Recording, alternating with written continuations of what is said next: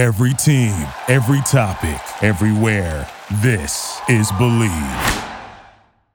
Before we get started with today's show, I want to tell you guys about betonline.ag. It's that time of year, March Madness. Whether your team's on the bubble or in the big dance, rooting for Houston or Purdue, Big East or Big 12, BetOnline Sportsbook has you covered with all the props, odds, promos, and parlays for this year's March Madness. Use our promo code BLEAV50, that's BLEAV50, to get a 50% welcome bonus on your first deposit with the link in the description to this episode. BetOnline, where the game starts.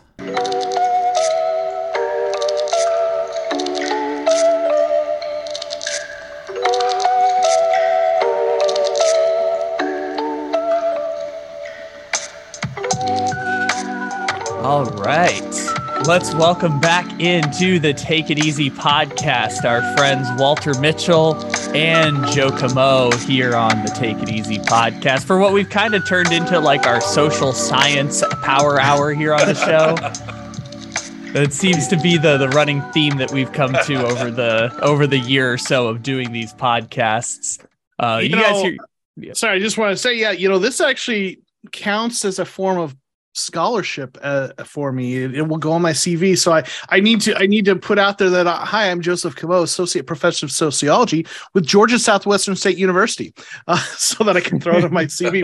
But we get to talk about interesting social topics, and it's funny in my profession as a professor, like being engaged in public discourse about these kinds of things is kind of, they call it sometimes public sociology, and so it's interesting how, as much as sports has been a hobby for me, it's interesting how it always still seems to kind of tie back professionally. So anyway. Right.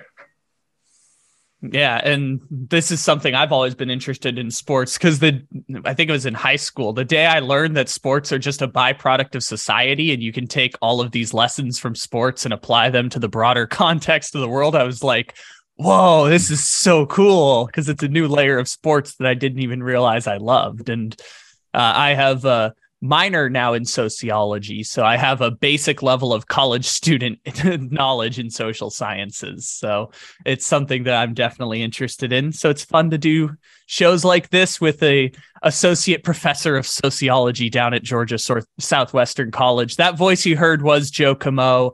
He is the professor. He also does the Cardinal Rule YouTube channel. He does Mock Draft Mondays. He has got a lot of cool stuff going on, and you guys know Walter. He's a frequent friend of the show here. You can catch us on the Red Rain podcast. And I mentioned that both of them are Arizona Cardinals people. So what a prevalent topic we have today about coaching hiring processes in the NFL.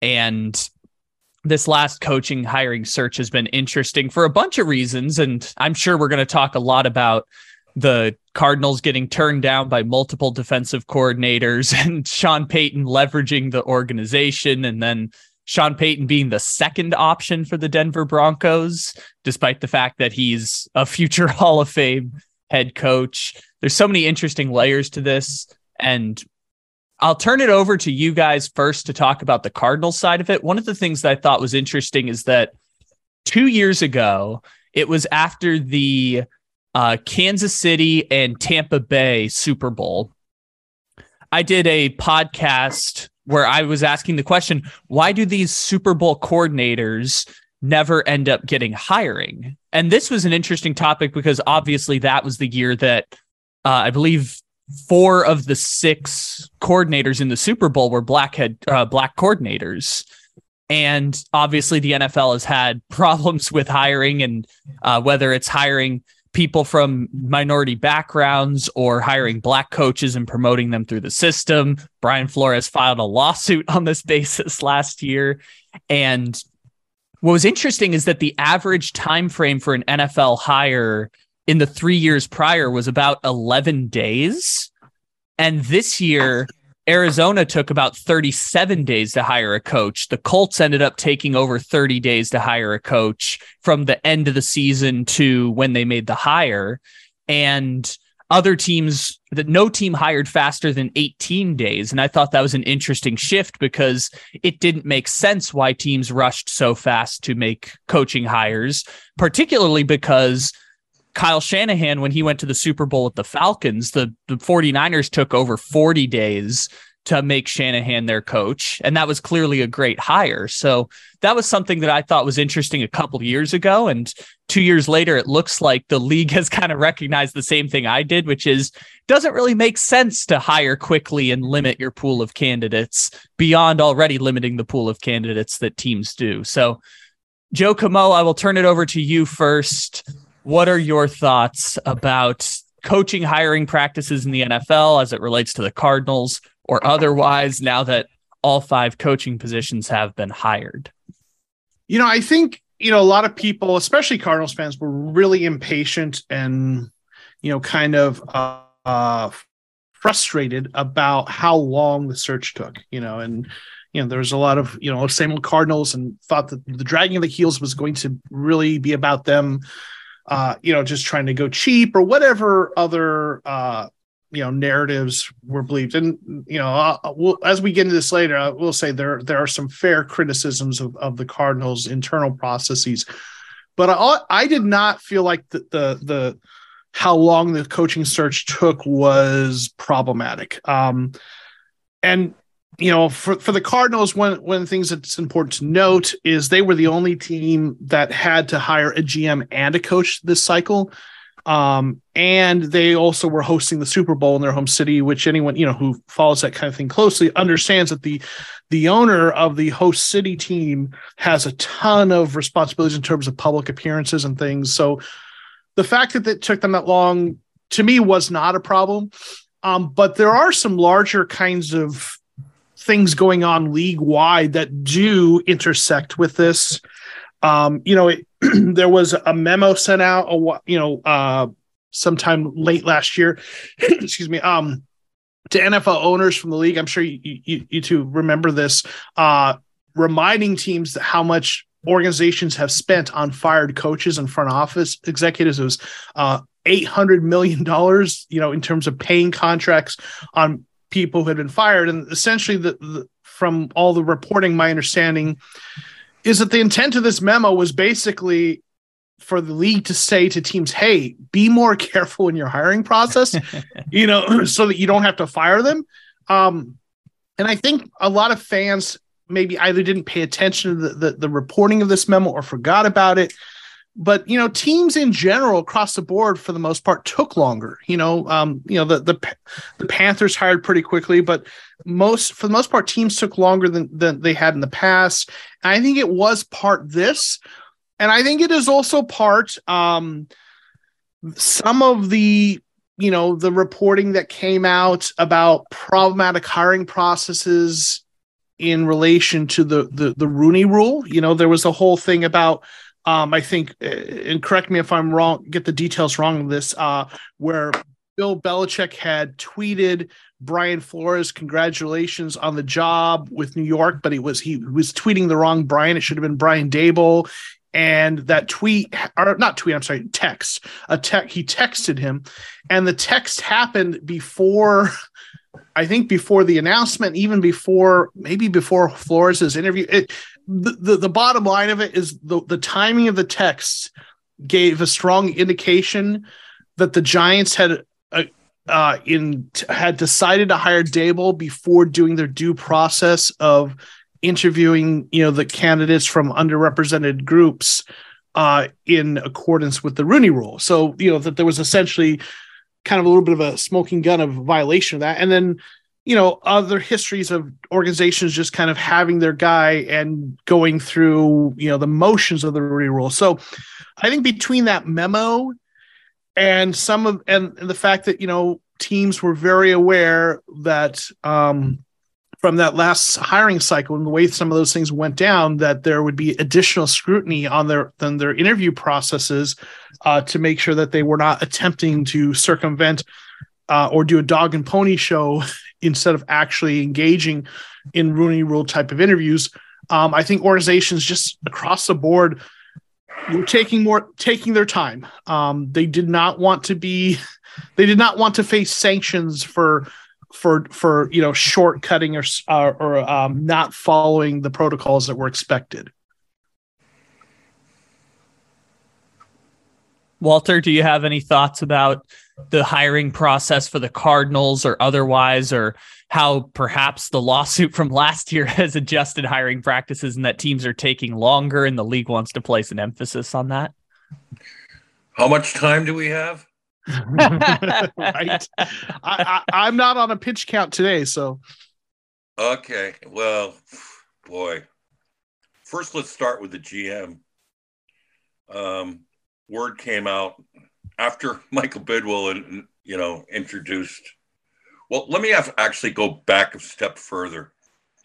When Michael Bidwill had the press conference to fire Cliff Kingsbury, he said that he was, now looking for a GM and a head coach.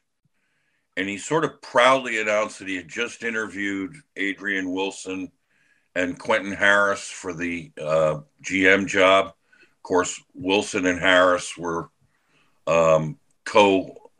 interim GMs after Steve Keim went out on rehab. So, there was no sooner did he say that than he said, but we're going to cast a net far and wide for both the GM spots and the head coaching spot. So I'm sitting there thinking, boy, if I'm Adrian Wilson or, Quentin Harris, I must be saying to myself, guess that interview didn't go too well. Because, you're sitting right there and now, but we're casting the net, which automatically said to me, that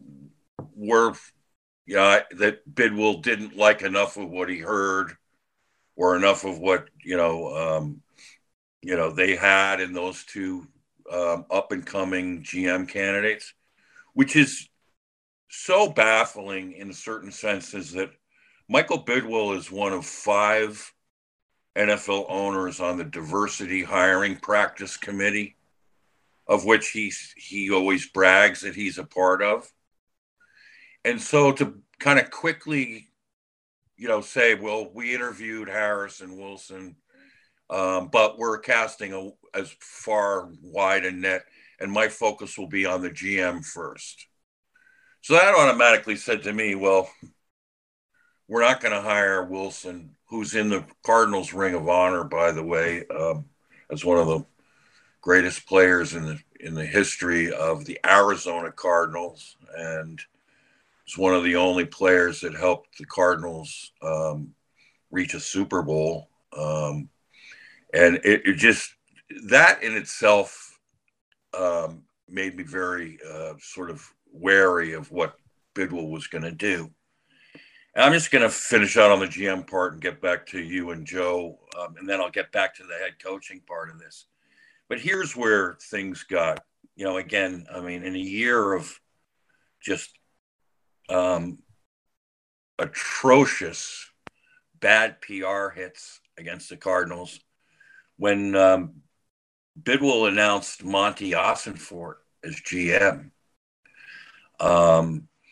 the way that he talked about Ossenfort was that, here is the guy who stood out amongst the others and, and had the vision that we have. And, we hit it off big time. And at the end of the day, there was really no other stood out the way Monty Ossenfort did. And we're just so delighted to have him and this and that. And then, Ossenfort coming philosophically aligned with the Patriots way, and, and spending some years with Mike Vrabel in Tennessee, and Ossenfort and this and that.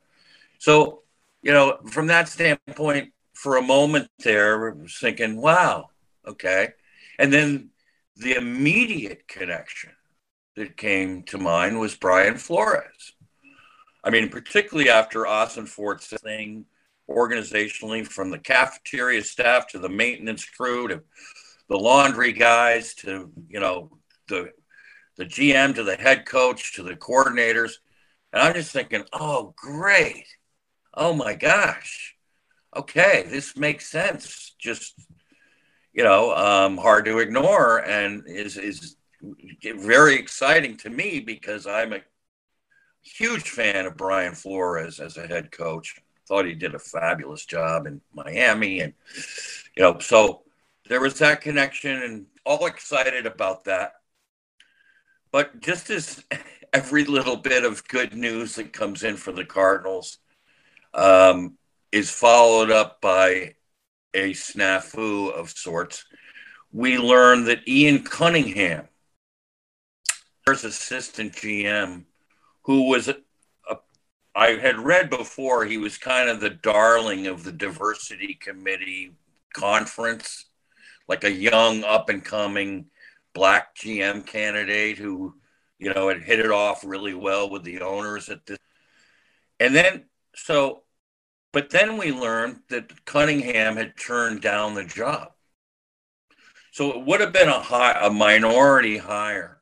All right. So, you're thinking, wow. And then, but from the Phoenix crew at the combine that they learned, Johnny Venerable learned that the reason why we finally get the reason why Ian Cunningham didn't take the job was that he was not a contract offer, that it was low. He was getting lowballed, which is kind of an interesting social dynamic in itself, is in that,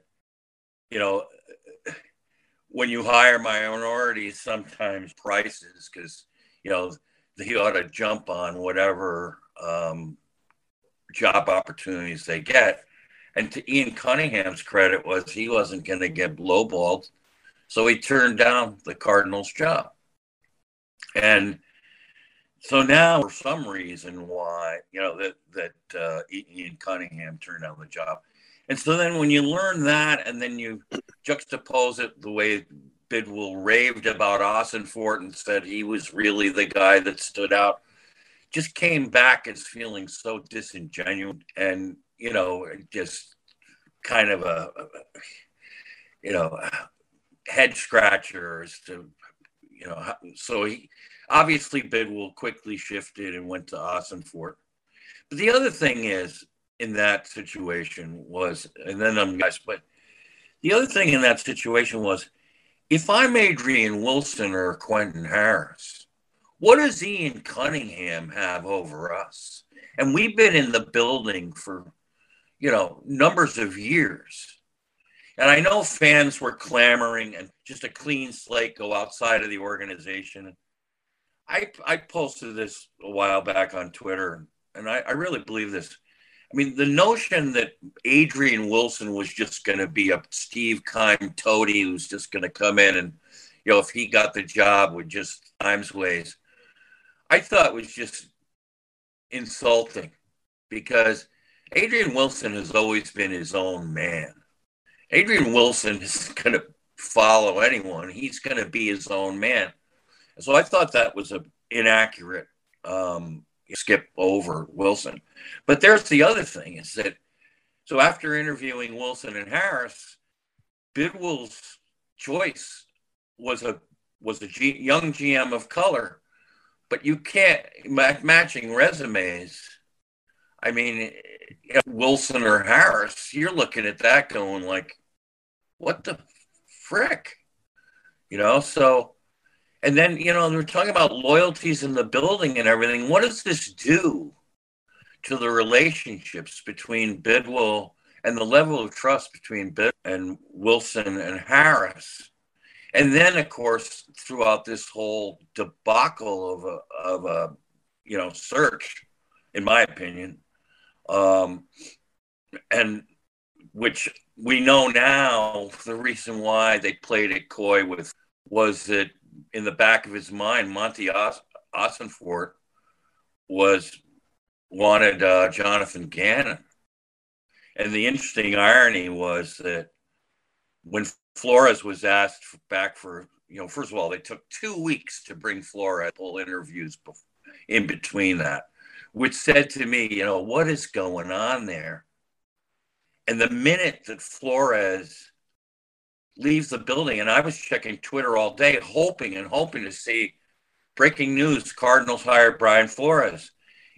Cardinals flying in Dan Quinn from the Cowboys for a second interview, and which turned out to be, I don't know what the conditions were there. I had heard from an insider that pro quo that Bidwell was looking for a head coach was that to please retain Vance Joseph as defensive coordinator. Now, if you're a defensive guy, you're not going to retain the current defensive coordinator. I mean, that's just pure. Some guy would just take the job and do that. But so the gist was that Flores not only took 2 weeks to get him in the building for an interview, but the aftermath of that, no sooner he leaves the building, there's that announcement about Dan Quinn ending up in Minnesota for the DC job up there.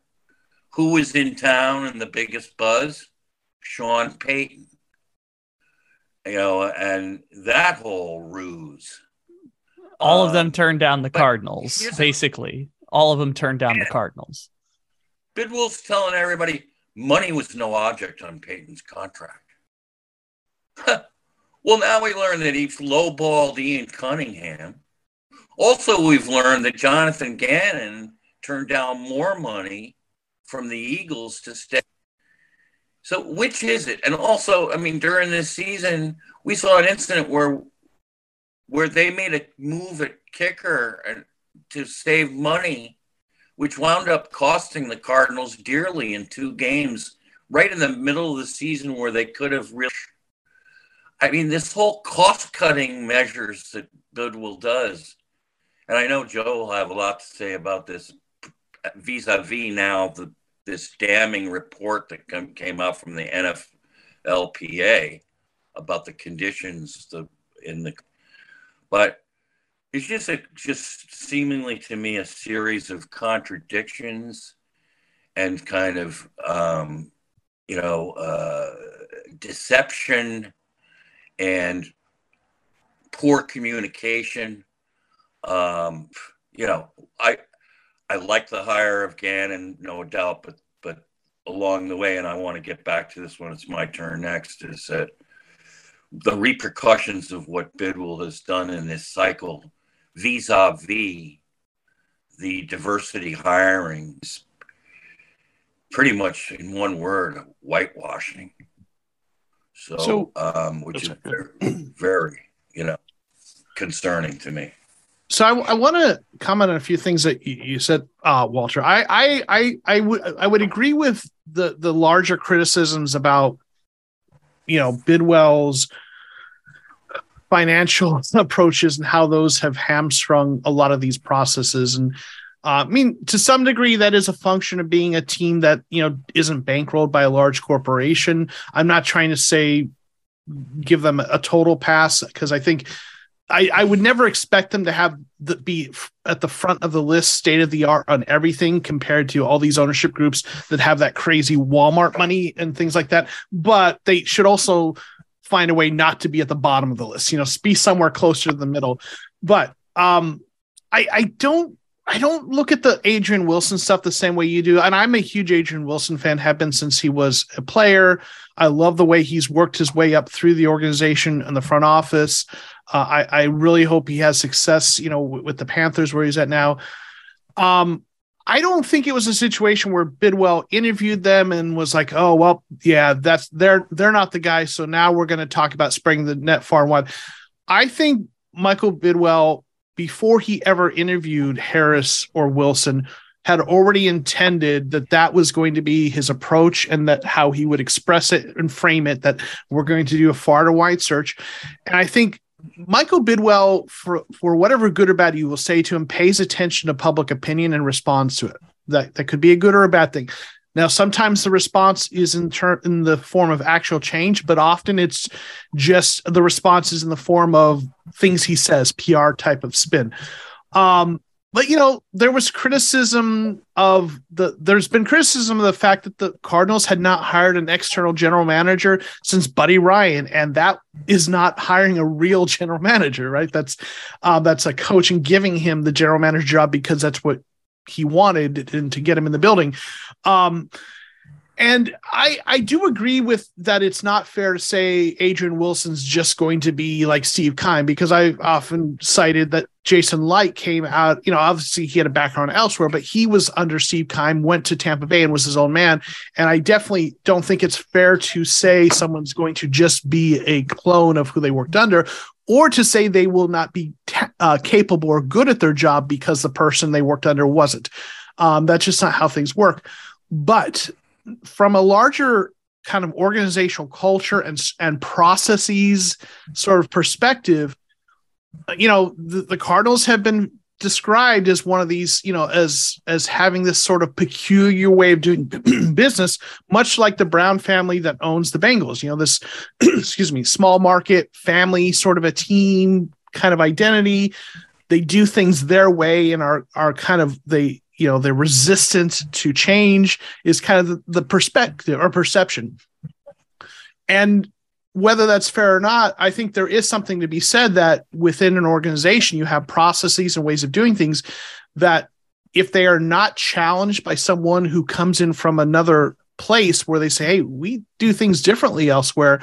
If you don't have someone come in who kind of reshapes some of that once in a while, then you end up being the only team in the NFL that charges players for meals, like the Cardinals were. So I think going outside the organization was absolutely the right move. I think it's unfortunate that Adrian Wilson and Quentin Harris were kind of the collateral damage in that I like them both, and I think they'll have a good future. But I think going outside the organization was the right move. I think lowballing Ian Cunningham was a problem, all right, clearly. So that criticism is absolutely fair.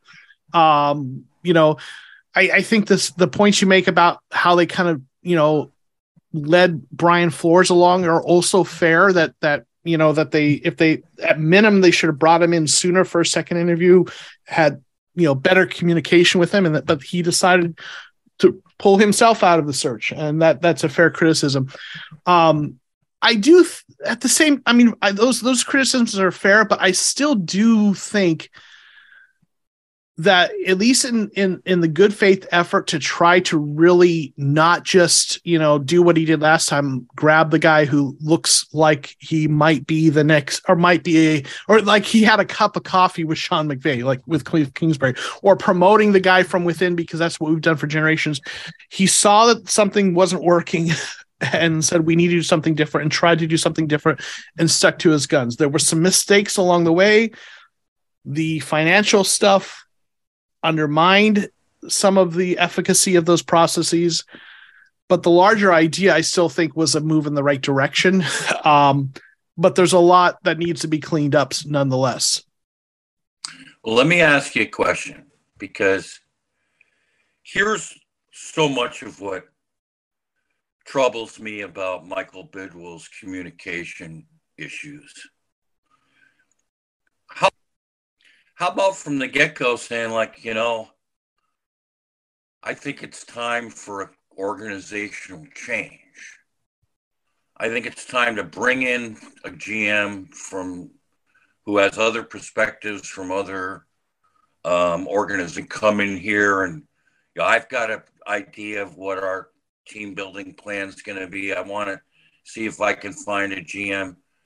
Then it's clear from the start, and he could even say, I have utmost respect for Adrian Wilson and Quentin Harris for the Cardinals, but at this time, organizationally, we need a change that will come from outside the building, and we need it now, rather than dangle them along, and make them say, and the same presser where he fired Cliff. Oh, and we're interviewing Vance on Tuesday for the head coaching job. And, and Vance has been very popular in this building.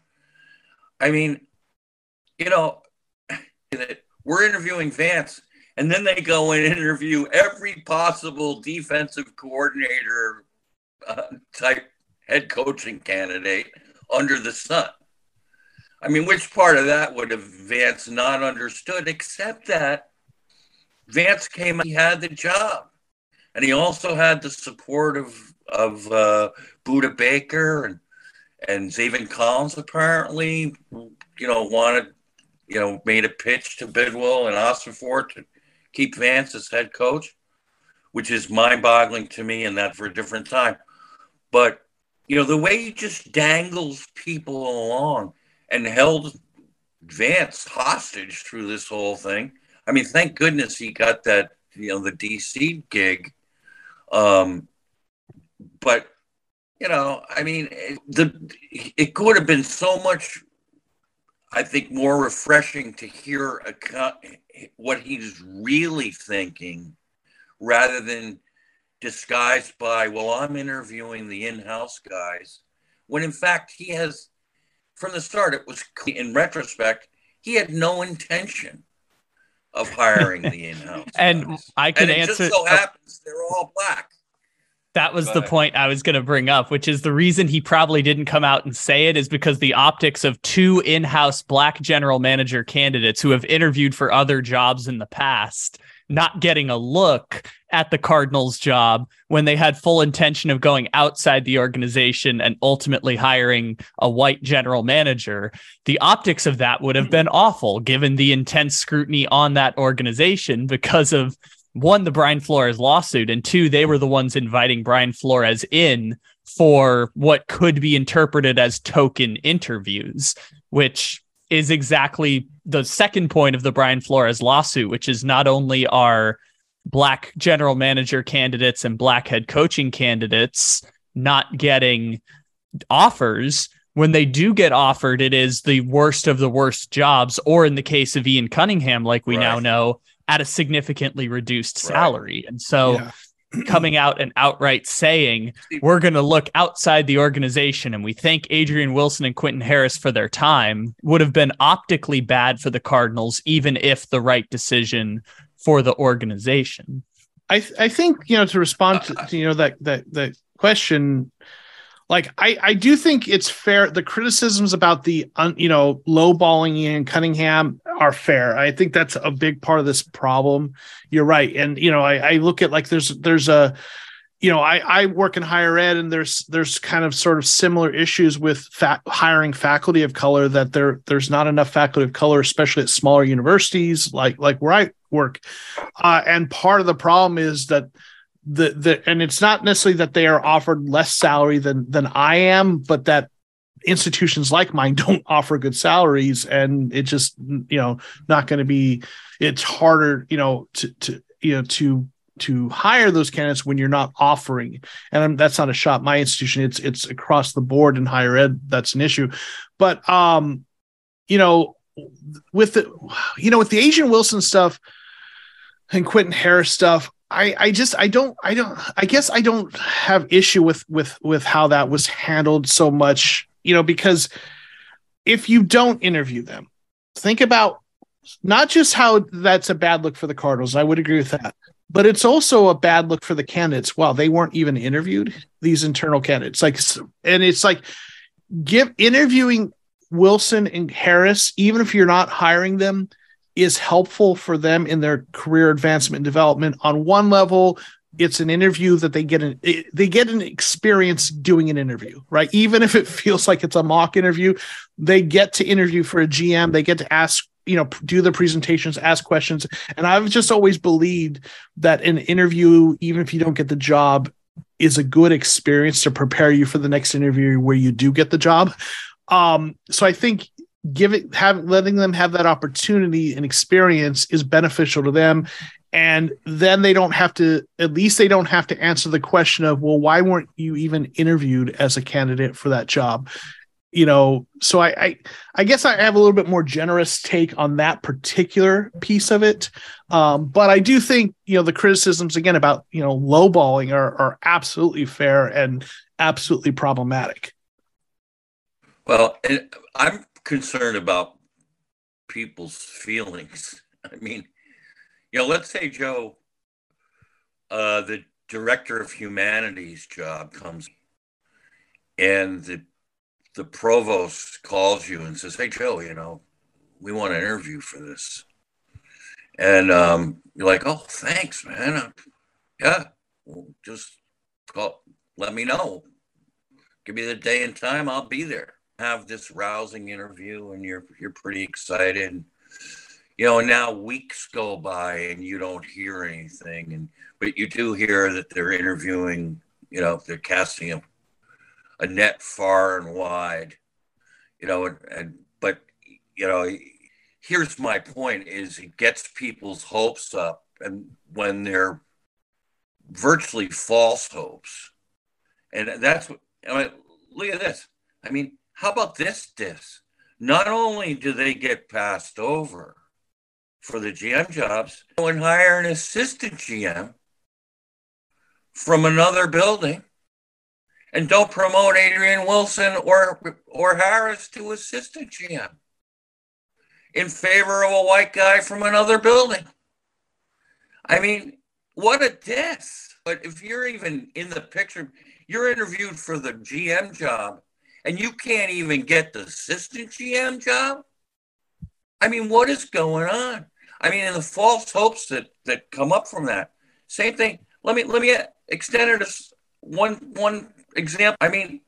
If you're not prepared to do what it takes to hire Sean Payton, you don't invite him in and make this whole circus out of it and get everybody, all the fans, huge hopes up, and oh my God, this could really happen, and Peyton's on you, and oh my goodness, and he's in the building, and then all this secret cameras of him out in the parking lot and this and that, and oh wow, the Cardinals are really gonna do it. And Bidwell the whole time had the ace up his sleeve to get it done, and he wouldn't. You got to know beforehand, which is that number 3 pick. You got to know before. If you're bringing Sean Payton into the building to get everybody's hopes up, then you're putting your best foot forward. If it means giving up the number 3, but and this is what Bidwell does. It's like always have to be on his timetable and on his terms. Is that it just makes him look so foolish to bring in a Sean Payton and just kind of try to already made it clear what they want. They're not interested in negotiating. They know what they want, and if Bidwell's got the ace up his sleeve to get it done, and he doesn't do it. And so again, not only hopes up high, Quentin Harris's hopes up high, Vance Joseph's hopes up high. Now the fans are all jumping in for joy, thinking that Sean Payton is going to come in and save the day.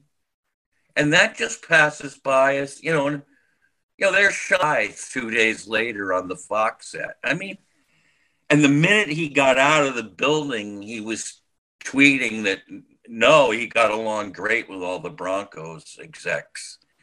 It's just a charade. It was an absolute charade. All these people, and I said at the time, what this does is it creates such an injustice for the coach they end up hiring, because it's going to suffer from anticlimax. Suddenly Sean Payton doesn't want this job. Dan Quinn didn't. Flores didn't want this job.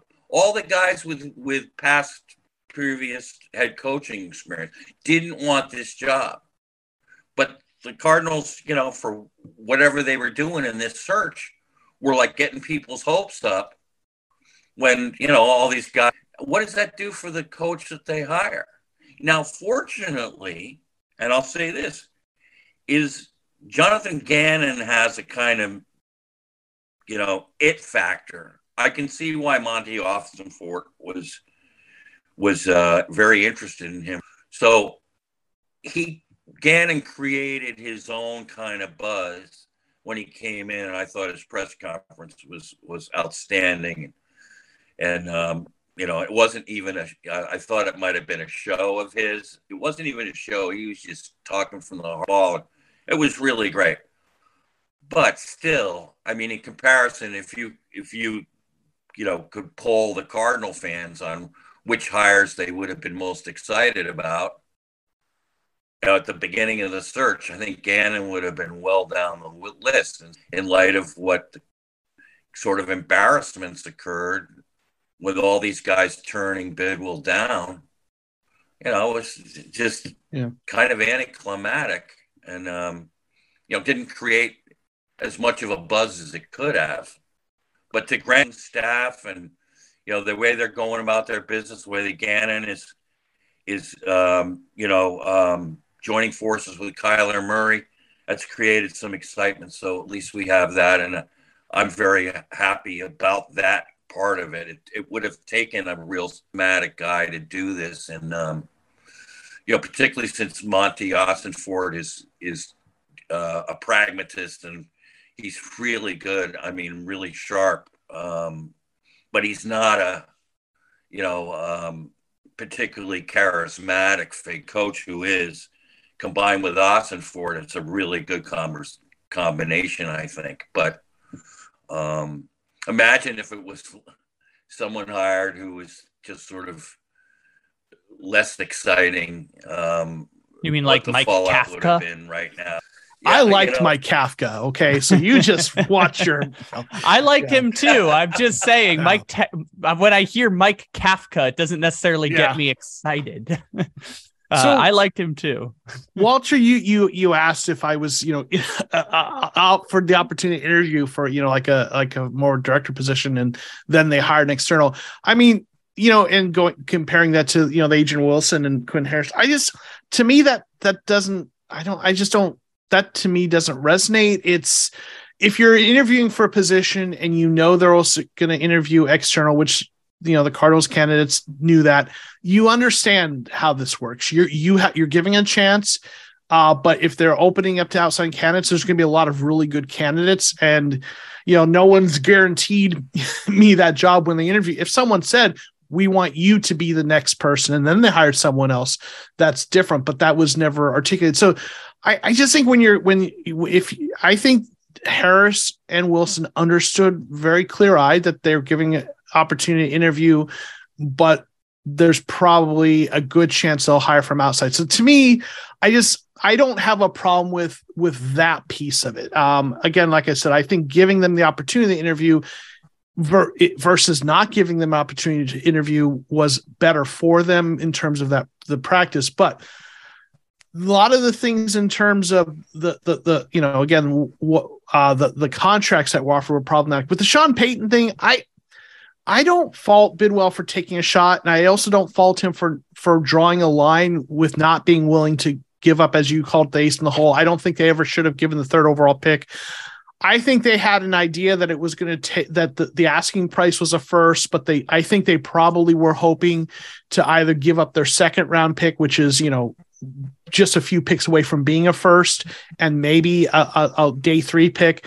And I think they were banking on the idea that the market for Sean Payton, that there's no one else would pay that price. And Bidwell said this so much in interviews, that they went into it hoping to be able to negotiate, and they weren't able to. And I don't know, I don't fault you for that, because in this profession, they do that all the time. You go into negotiations, and if you don't take the shot, you're definitely not going to get it.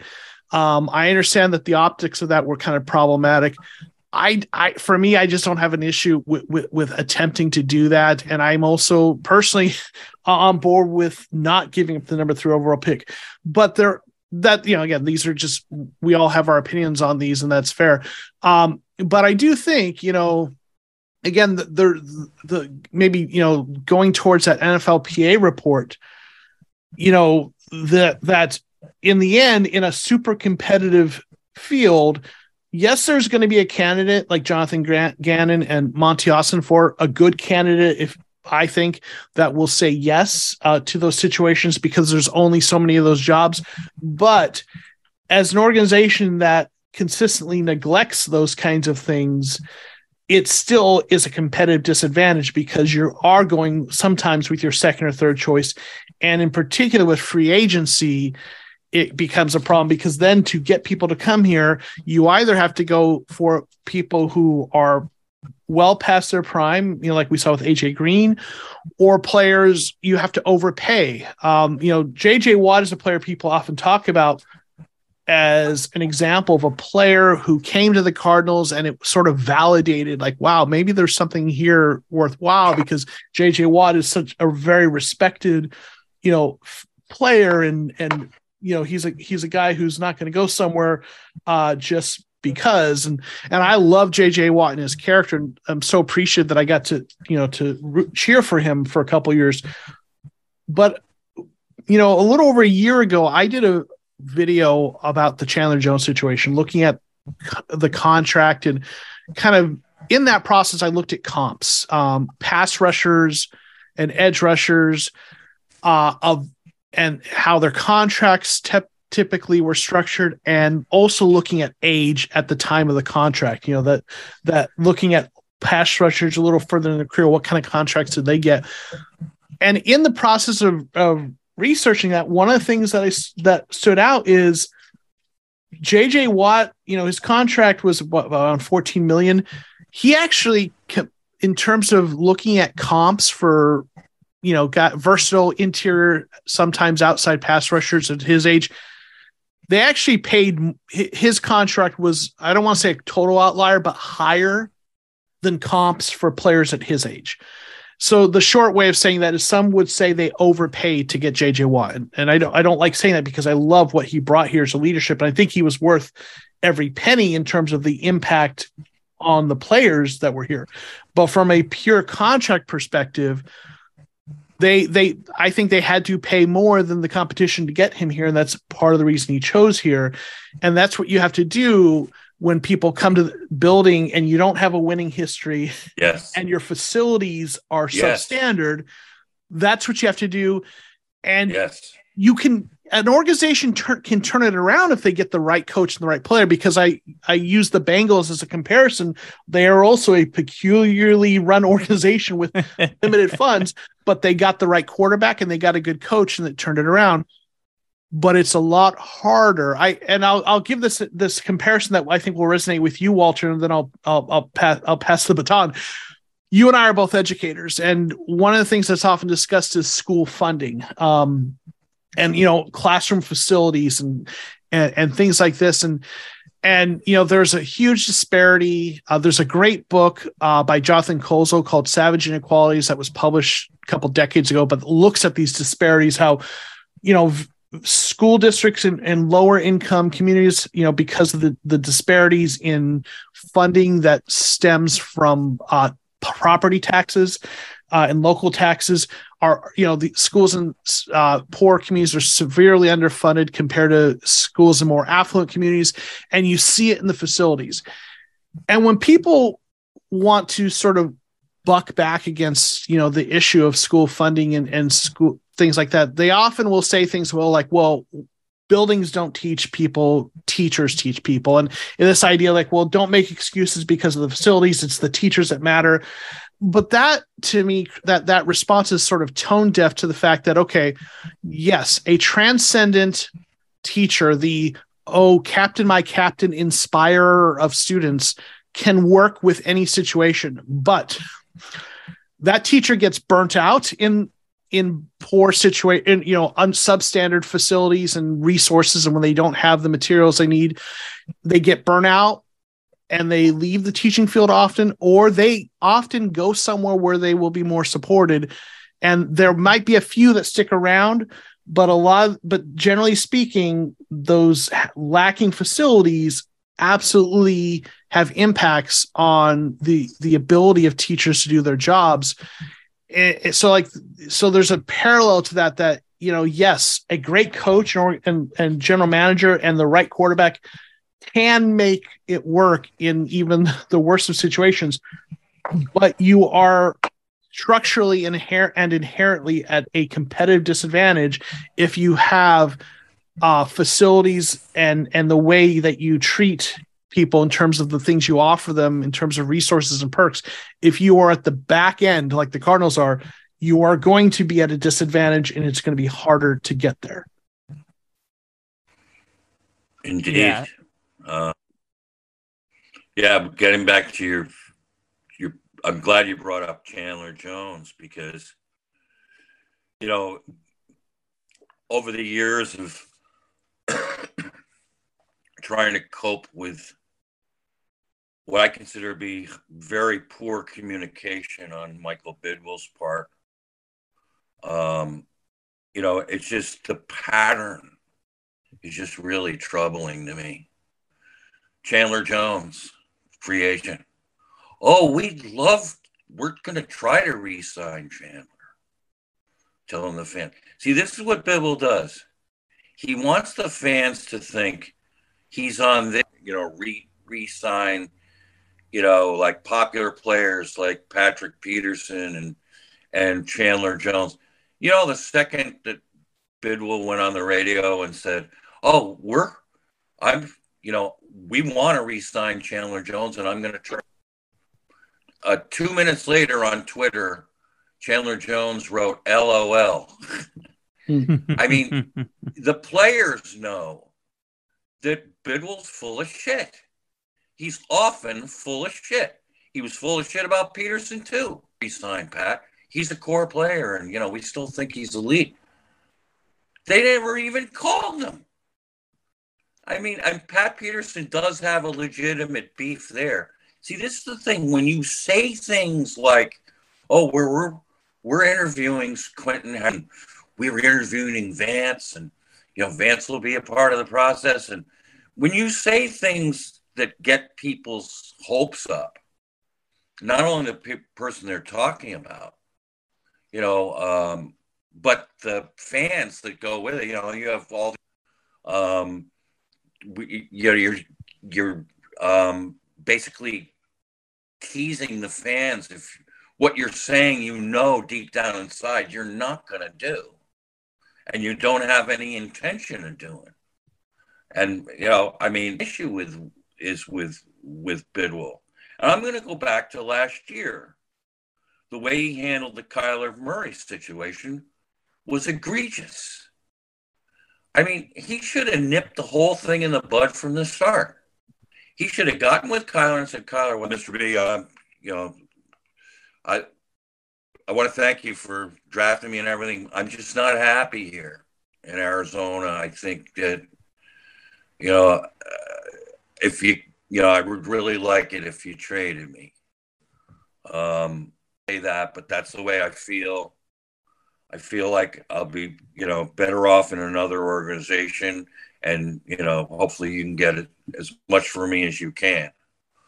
And at that point, if the player says, and that's the other thing, is when players say they want out, he holds them. He did that with Peterson. He did that with Jones.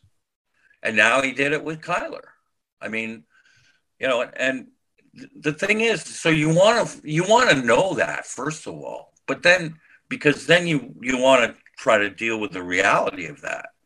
And you could ask, "Listen, Kyler, why is it that you want, let's try to figure this out." And Kyler could say all the reasons. One of them we knew went public. He said that he felt he was being scapegoated for the Rams playoff loss. And that was sticking in his craw. Or here's the thing with that, is that he could have gone in there and diffused it. Instead, what he did is he allowed this drama and uncertainty to fester for months because his own timetable. And then once finally he caves in to a ridiculous degree. Now, I know you predicted this contract, Joe, and I don't want to, I don't want to step on your toes, but, all along I was just like, numbers that you were throwing up there and everything else, to a guy who hasn't yet finished the season strong and has had injury issues. I mean, you want to see more after 3 years than to give him the second highest contract in NFL. But that happens. But then what happens? The poison pill in the contract is one of the most absurd things I have ever seen in any sport. For those who don't know, we're talking about the homework clause in the contract, the homework clause. What a joke. Oh my God. So if you want to sabotage yourself, that's what you do. I mean, just when everyone could exhale, for those who are so all summer long just clamoring, who was that guy on Twitter? I'm in my of asking the Cardinals to sign Kyler Murray.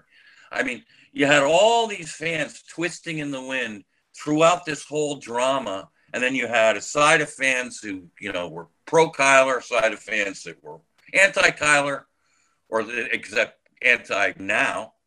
I mean, and you had all this twisting in the wind during a Super Bowl year where the Super Bowl's in your own building, and Bidwell's just allowing all this to happen and fester and grow. And he finally gives him the contract.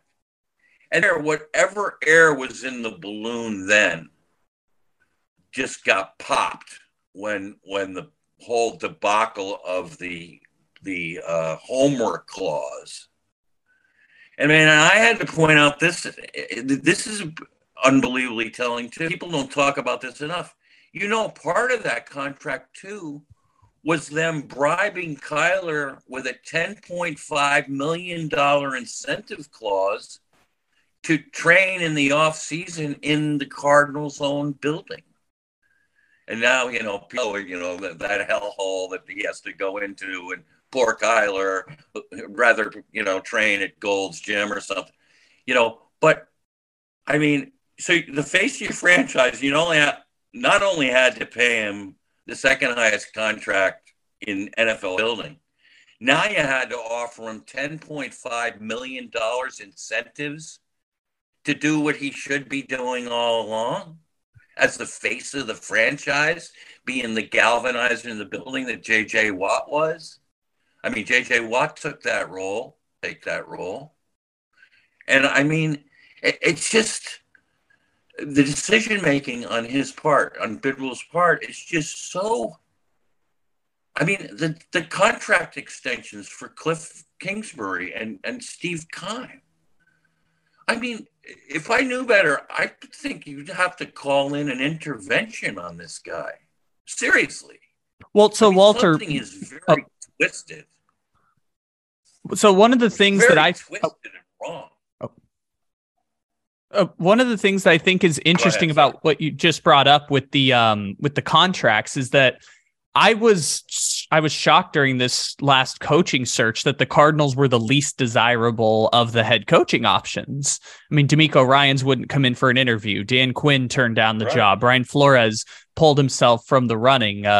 Even the Texans job, which I thought would have been worse, would have been there. And I don't know how much of that is performance, because I was like, well, they have a star quarterback. Why wouldn't you want to at least consider that job? And part of it might be the money situation, because I don't know the exact numbers, but I presume Jonathan Gannon is, if not the lowest paid coach in the NFL, one of the 2 or 3 lowest paid coaches currently in the NFL. And Monty Ossenfort, as a new general manager, is probably one of the lowest paid general managers in the NFL. And I wonder how much of the fact that Cliff Kingsbury is going to make $37 million over the next 6 years, with, depending on, if he gets another job, there's contract changes there.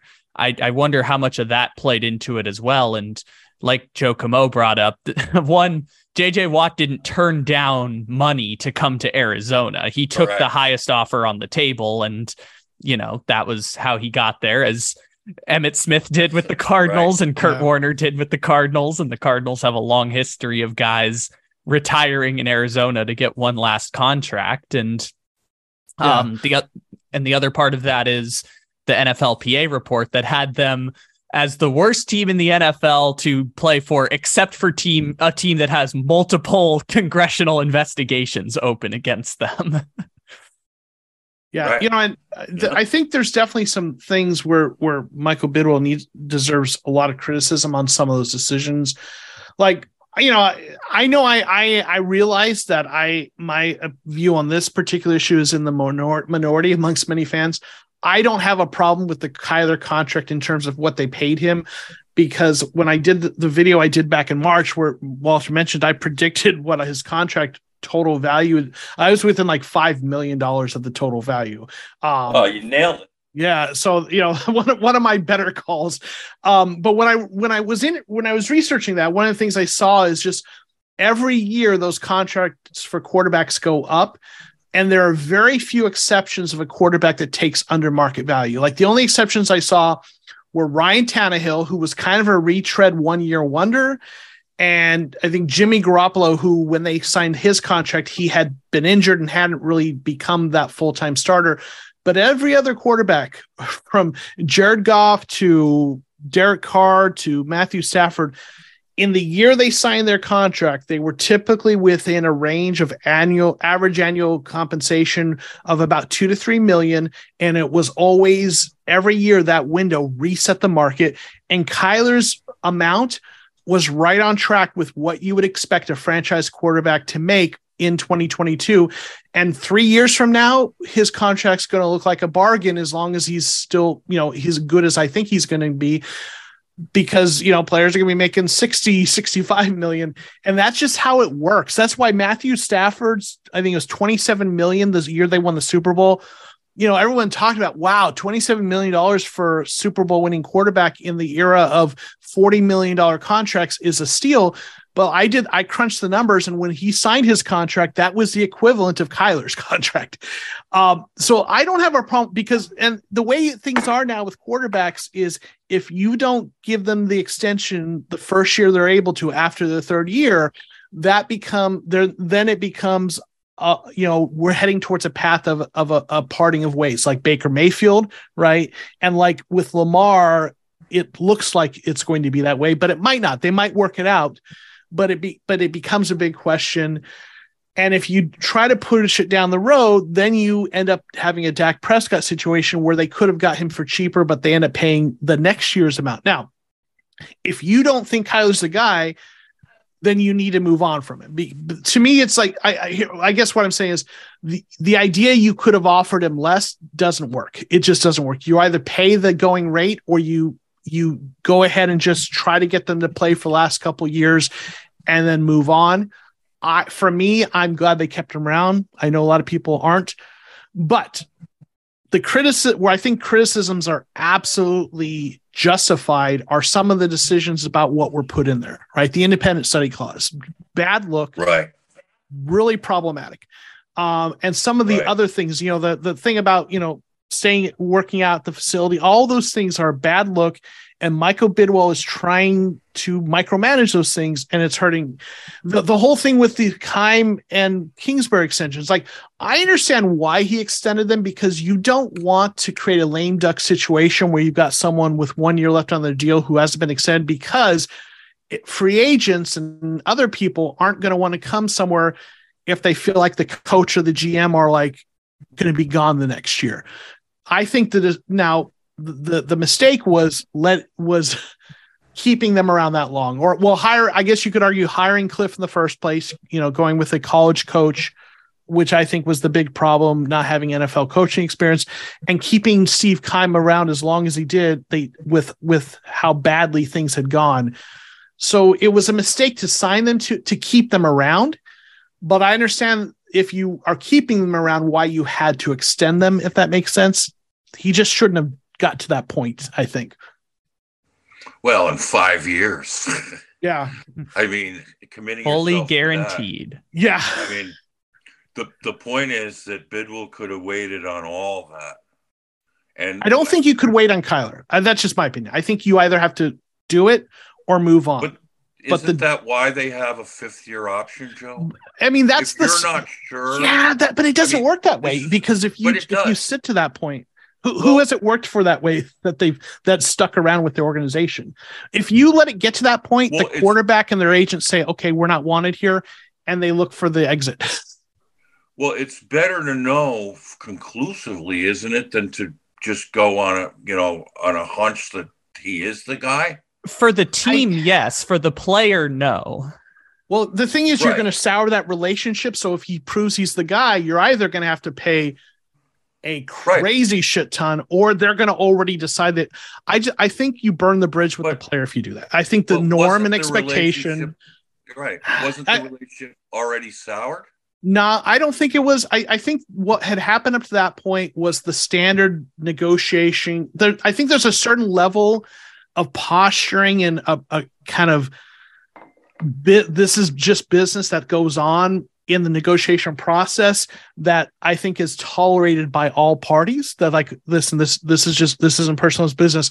But I think if you get to the point where there is an expectation, and this has become the expectation, even though it's not how the contract's structured, the expectation is if you draft a guy to be your franchise quarterback, you either believe in him and then you extend him after the third year, or if you don't offer him an extension after the third year, you're Baker Mayfielding him and you don't believe him. And you know, with Baker Mayfield, he's become a cautionary tale. He still played injured for the team and then didn't play well and got hurt worse. And then going through all that, then they cast him aside. And I think quarterbacks and their agents, they look at this stuff. So if you're a quarterback and you've been drafted and the team does not offer you an extension after your third year, you take that as a sign that you're not going to be the long-term answer. You're not wanted here. And that burns the bridge, like more than the normal kind of negotiation stuff. But what if your quarterback doesn't want to be here? I don't think he doesn't want to be here. Maybe I'm wrong, but he doesn't. He did sign the extension, but Walter has confirmed like they were talking to other teams about how a trade, if they were preparing for the possibility of a trade last offseason, which I don't know if that's a sign that you don't want to be there or you're like keeping all your options open.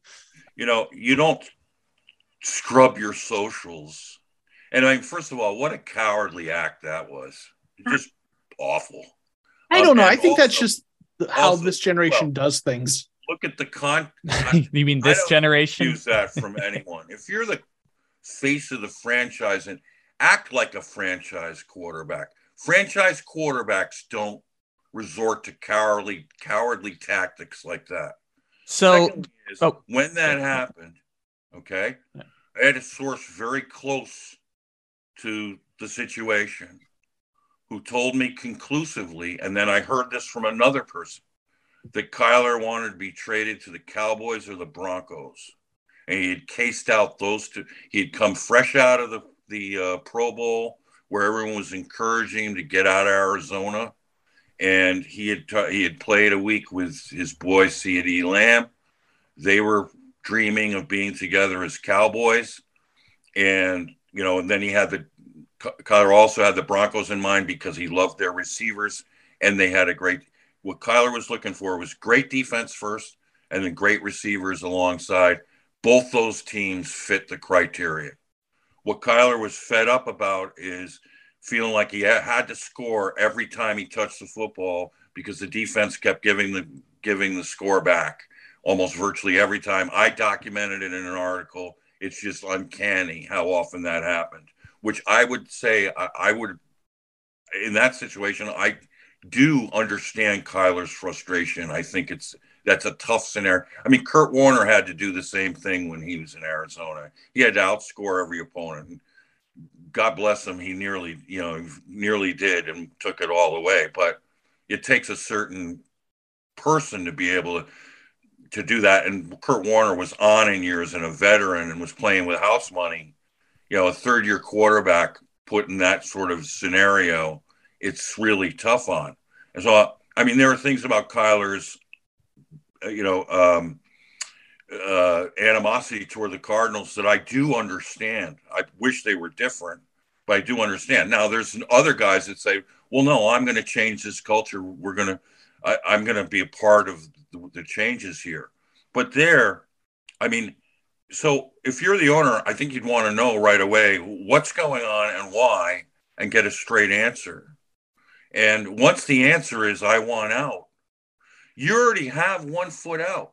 I mean, if you ask out, you already have 1 foot out. How'd it work out with Patrick Peterson having 1 foot out? He played his worst football as a Cardinal. How'd it work out with Chandler Jones with 1 foot out? Those are two guys that scrubbed their socials and wanted out of the Cardinals. How'd it work out with him his last 2 years? When it comes to the contract, could I bring up one case that supports your point, Walter, in terms of the extending things out? Yeah. So Daniel Jones had an interesting case with the New York Giants where they played out the 5th year with a new coach and they might be headed towards an extension, but even if it's not with the Giants, Daniel Jones is headed towards a very lucrative contract. The key difference there in like playing it out was Daniel Jones had at this point 3 bad seasons and 1 good season. And on the flip side, Kyler Murray had 2 good seasons and 1 bad season. And the flip side of that is Kyler Murray, before last year, no one was even close to saying Kyler Murray was Daniel Jones or Daniel Jones was Kyler Murray. Right. And that's the point of leverage that Kyler Murray had in negotiation is like, I'm a 2-time Pro Bowl quarterback who has put and legitimate Pro Bowl quarterback who's put up top 10 passer rating numbers in these last 2 seasons and could make a reasonable case when you talk about the defense, when you talk about the offensive line, that the reason we were even in a position to play the Rams in the first round of the playoffs is because of me.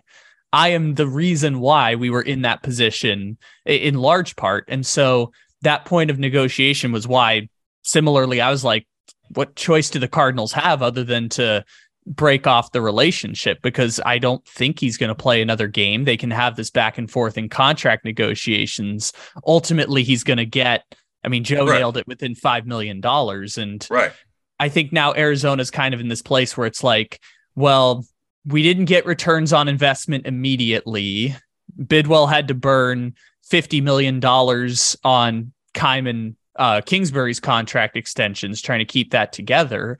And whether he has the money or not is another question. It's just the organizational mindset of we are going to cut costs because we have this sunken cost of the coach and the general manager. We are going to do this regardless of whether we have the money or not. We're going to cut costs. And so that's the flip side of the Kyler Murray contract is the organization has made the decision to not continue to spend money at the levels they were originally committed to when they gave those contracts out in the first place. And I wonder if that explains part of the reason why the Cardinals' job was not as desirable, was that the organization said, we're going to cut costs in other places while already cutting costs in other places because the Players Association told us that they are somehow worse than Dean Spanos's Chargers and and the team that reuses jock straps. And for those who don't know, the Cincinnati Bengals are confirmed to have reused jock straps in the 2000s. Man.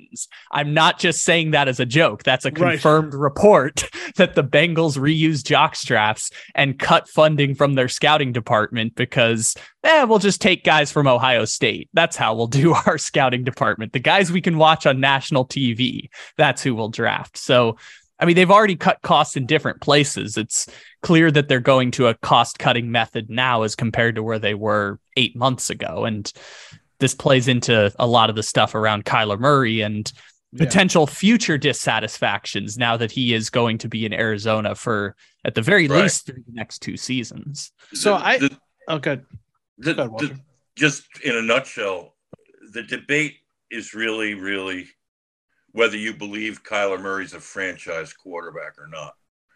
I haven't believed that because of certain things that I associate with a franchise quarterback. Like franchise quarterbacks don't refuse to go in the game with their teammates. They don't scrub their social medias. They don't cuss out a head coach on national TV. They behave like to a standard of decorum that bespeaks a leader and not a sort of self-absorbed whiner and finger pointer. So, and none of that's had to do with his innate God-given abilities to be a magician with the football. That part of it, I've never questioned and never will. But the other parts of that go with it were just red flags to me all along. And I hate to say it because nobody wanted him to succeed more than I did. I mean, this is the first time we've ever really had a chance at a franchise quarterback who we drafted. And, it was so much at stake. Now, I also understand that if you're paying for ability and everything, your hope, it's like on a wish that, wow, maybe one season he will finish strong. Maybe one season he won't get hurt. Maybe one season his play won't deteriorate after he does get hurt. Maybe, but I think that's where the debate has always been, is if, just because you draft a guy number one doesn't mean he's going to be a franchise quarterback. We've seen that throughout the history of the NFL. They've got to live up to that mark. And, I'd like to ask Joe this question here. Is, in light of all that Kyler now has to overcome to get back, do you think he's got a chance in Arizona to do that? I think he's got a chance. I think he's going to. I have a very different opinion of Kyler than you, and I know we both kind of have expressed our views on him. I think a lot of the criticisms against him are him in part being misunderstood. I think he is a little bit introverted and a little bit aloof, and he's not perfect. But I think I don't think he's the person a lot of people have kind of just made him out to be. I mean, we talk about what a franchise quarterback does and doesn't do. There's a franchise quarterback named Aaron Rodgers who publicly throws his receivers under the bus to the media and has himself been quite difficult and prickly. And I'm not saying Kyler has everything you want right now in terms of his personality, but I don't think he's the person a lot of people have made him out to be. But I think he's going to be very good in this offense that Petzing and Gannon are going to help construct for him. I think a lot of the struggles last year were on the system and its inability to adjust to some adjustments or changes that happened in the defense.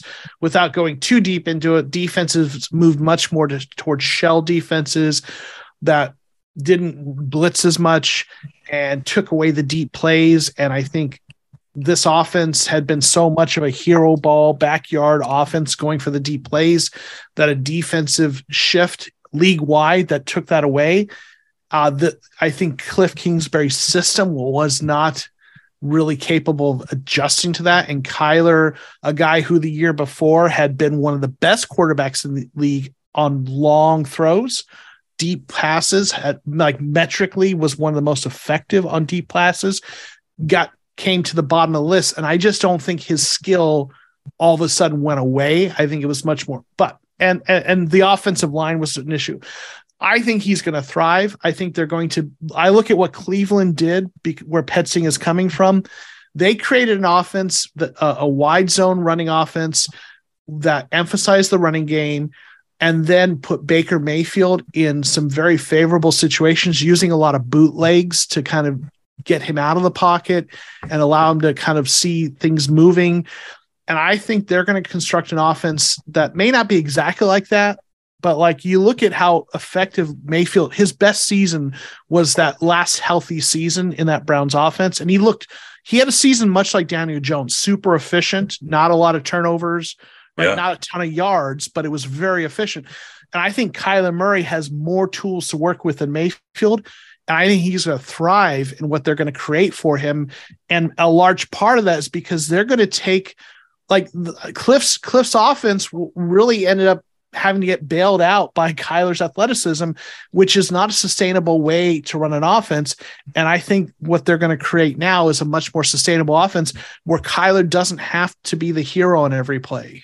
He could, yeah. And I think he's going to thrive in that situation. Boy, I sure hope you're right. And I'm pulling for it every, which way. And I'm intrigued with Gannon's, calling Kyler a G and being so high on him. And, I'm very intrigued with that. And that's really, a good way to try to get Kyler's spirits back.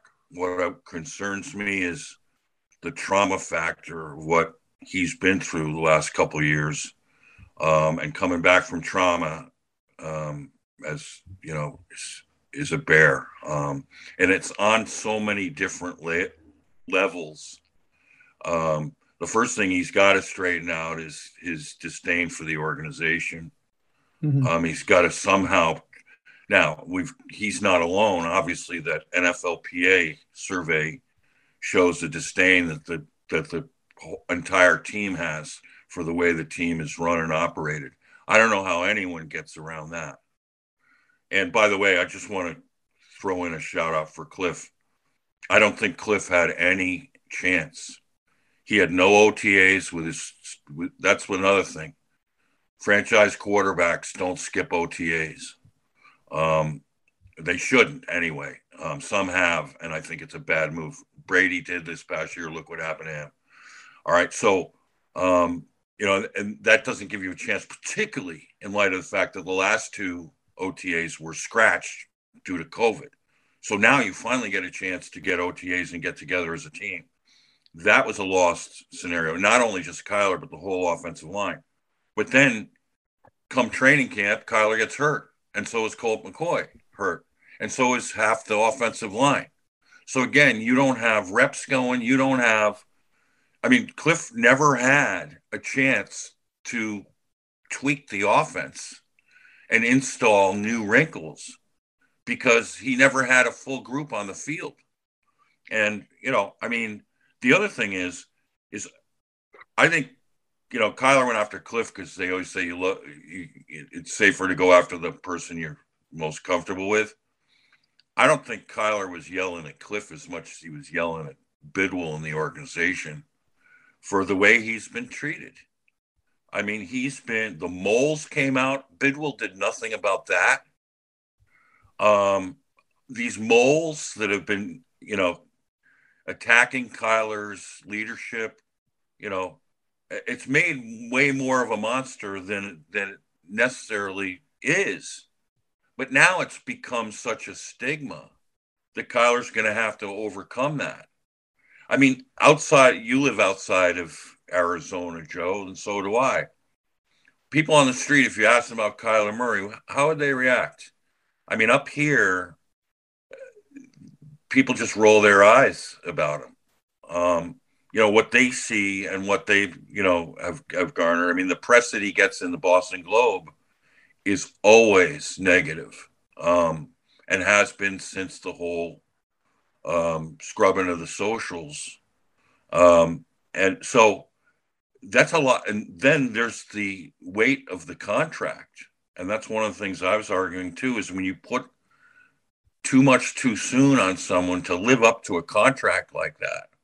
Everyone right now is talking about what's Lamar going to get. So they post up the current contracts of quarterbacks and who's number 2 up there behind Deshaun Watson. When people look at that, Deshaun Watson and Kyler Murray, do people look at that and go, oh yeah, that was so deserved? Public perception has created a bit of a stigma that I hope and pray that Kyler's going to find a way to deal with and to overcome. But, I recognize how much, and then of course you have the rehab and the trauma of that and overcoming that. So if you're right, Joe, I'm sending down a gift card to Southern Georgia. Right. I'm going to hail you as the Nostradamus. Well, here's hoping, NFL right? Gurus. I'm with you. Now that it's a done deal, I want everything about Kyler to work in Arizona, and and then this whole new system would turn out to be perfect. And I share in your optimism about Drew Petzing's offense and like the possibilities. What I've heard already, though, is that Kyler is not warm and fuzzy about taking snaps over center, which Baker Mayfield made the transition into doing really well. And you assessed it really well, that playoff year that he won against the Steelers. Mayfield was good in that system, but he's taken a ton of snaps, in a run-heavy zone scheme, blocking, running attack. Being under center has greater advantages, particularly for the bootlegs and waggles. Let me ask you this. Why do you think Kyler hasn't been a bootlegger and a waggler? I think it's Cliff's offense. It's just not a big part of his offense. I think that's what it is. Well, why was Cliff? Here's what I was ask you too.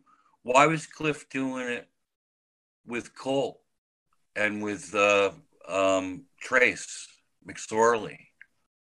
And why? How is it? I didn't see. I didn't see it happen a ton. It was maybe a little bit. I don't know. I think part probably because they weren't. I think part of it was probably his. I don't think they had. I think he trusted Kyler didn't need those things to get outside, that he could stay in, they could keep him in there and he could hit the eject button a little more capably than the other two. And I also think it was part at that point when they were playing and Kyler was, banged up. The offensive line had deteriorated in terms of its health to the point where he couldn't, the protection was clearly a problem and they had to start that way. If that makes sense. So, why then did finally we get a great quarterbacking game with a win in LA with the most makeshift offensive line we had all year, with 4 starters out and Colt McCoy throwing dimes and putting up 31 points? I mean, you watch enough football to know that there are always outlier games. Like a bad team can have a really good game where players have a good game. So I don't think I saw Drew Lock throw for 360 yards against the Panthers. Right. So they had a good game plan that particular game and they were adjusting, but I know where you're going is, did they not do that because Kyler doesn't want to? I don't think that's what it is. Or at least not that he, in some sort of petulant way refused to. I do think I think he probably doesn't. That's not his favorite thing to do. He prefers the shotgun. And I think Cliff probably from the perspective, okay, I'm going to make my offense with what my quarterback is more comfortable with. Right. He did that. I think people have framed that as catering to an immature person who pouted. And I don't see it that way. I think, I think most coaches try to install the things that their quarterbacks like better. So it's probably at least in part preference of the player, but I don't think I'm going to take my ball and go home if you don't do this kind of a way. And adding to your point, Joe, we know from the Jeremy Fowler report, like there just wasn't communication between Cliff and Kyler after week 6. They just didn't really talk to each other. And the quarterback coach was the mediator between the two of them. And that probably had something to do with it by the time the end of the season rolled around. The end of Kyler's season. Walter brought up some points about some of the issues that for Cliff. And I do think that one of the biggest common denominators in a lot of these problems was Steve Keim. You talked about all the leaks of information. Right. It's interesting how quiet the building has gotten and how leaks are not coming out nearly like they used to since Keim moved on. I think, and there are people who I think there's I think someone who I follow on Twitter who follows the league pretty closely, tweeted out at one point about how Cliff had a reputation for being someone who floated things out to the media to try to, kind of get, to create leverage and to whatever. And I think a lot of the criticisms that we see in the media about Kyler, I think a lot of those stemmed from Steve Keim leaking stuff in the hopes that it would undermine Kyler's leverage in the contracts that were coming up. I think that's a lot of what was happening. He's like, well, if we can leak some things about questionable this, that, and the other, maybe we can get a few nickel and dime a little bit, better position in this contract. And, I think Patrick Peterson has a legitimate gripe with Steve Keim. I also think he's been a little bit petty in how he's handled that. And that those aren't mutually exclusive opinions. But he's always kind of pointed back to Steve Keim and described, snake in the grass. And I think that Steve Keim had that snake oil salesman kind of thing where he was engaging in interviews and can seem likable in small spurts if you don't really get to watch closely. Right. But I think behind the scenes, he was that guy who, when he was trying to court you, was the nicest guy and funny and engaging. And then when you were on your way out, he didn't have time for you, or he was a little duplicitous. And I think a lot of the issues in terms of interpersonal and people who are negative towards the Cardinals is a combination of the spending stuff we see in that NFLPA report and the interpersonal stuff with Keim, in the way that once you're out the door, all of a sudden he's a different person. And I also think from a roster building perspective, I agree that Cliff didn't really have a great opportunity or chance. To me, I look at that more in terms of the roster that he was given, years of drafting that was not great. They hit on some players, but even at that, like their strategy for positional value, emphasizing inside linebackers and safeties and almost completely ignoring cornerbacks and defensive linemen and offensive linemen. And where, I did a little bit of analysis of the draft, where they drafted different positions and compared it to what we saw out of the Patriots and Monty Ossenfort's time there. And it's just some very drastic things that stand out, just weird roster construction. And then when you don't hit players in the draft, then you have to sign aging free agents, and it's a self-perpetuating cycle. And like with a better roster, Cliff would probably still be the coach and would be competitive. I still think there are issues with his offense that make it predictable and limit his ceiling, especially if his playmakers are playmakers are injured or he doesn't have elite receivers. But I think I do think Cliff is a better coach than a lot of people give him credit for. And Steve Keim on multiple fronts has really undermined his ability to be successful here. That was really well said. And I concur with everything you said. I think that reason why we're seeing a happier looking Kyler in the building now is the change in leadership. I think the animosity that built up there between Kyler and Keim, and Bidwell to a certain degree, although Bidwell's trying to, I think, restate, sort of reset their relationship with his support of Kyler. But it looks like Kyler's morale is much better. So I'm really happy about that. I think you nailed it. Thank you for listening to Believe. You can show support to your host by subscribing to the show and giving us a 5-star rating on your preferred platform. Check us out at Believe.com and search for BLEAV on YouTube.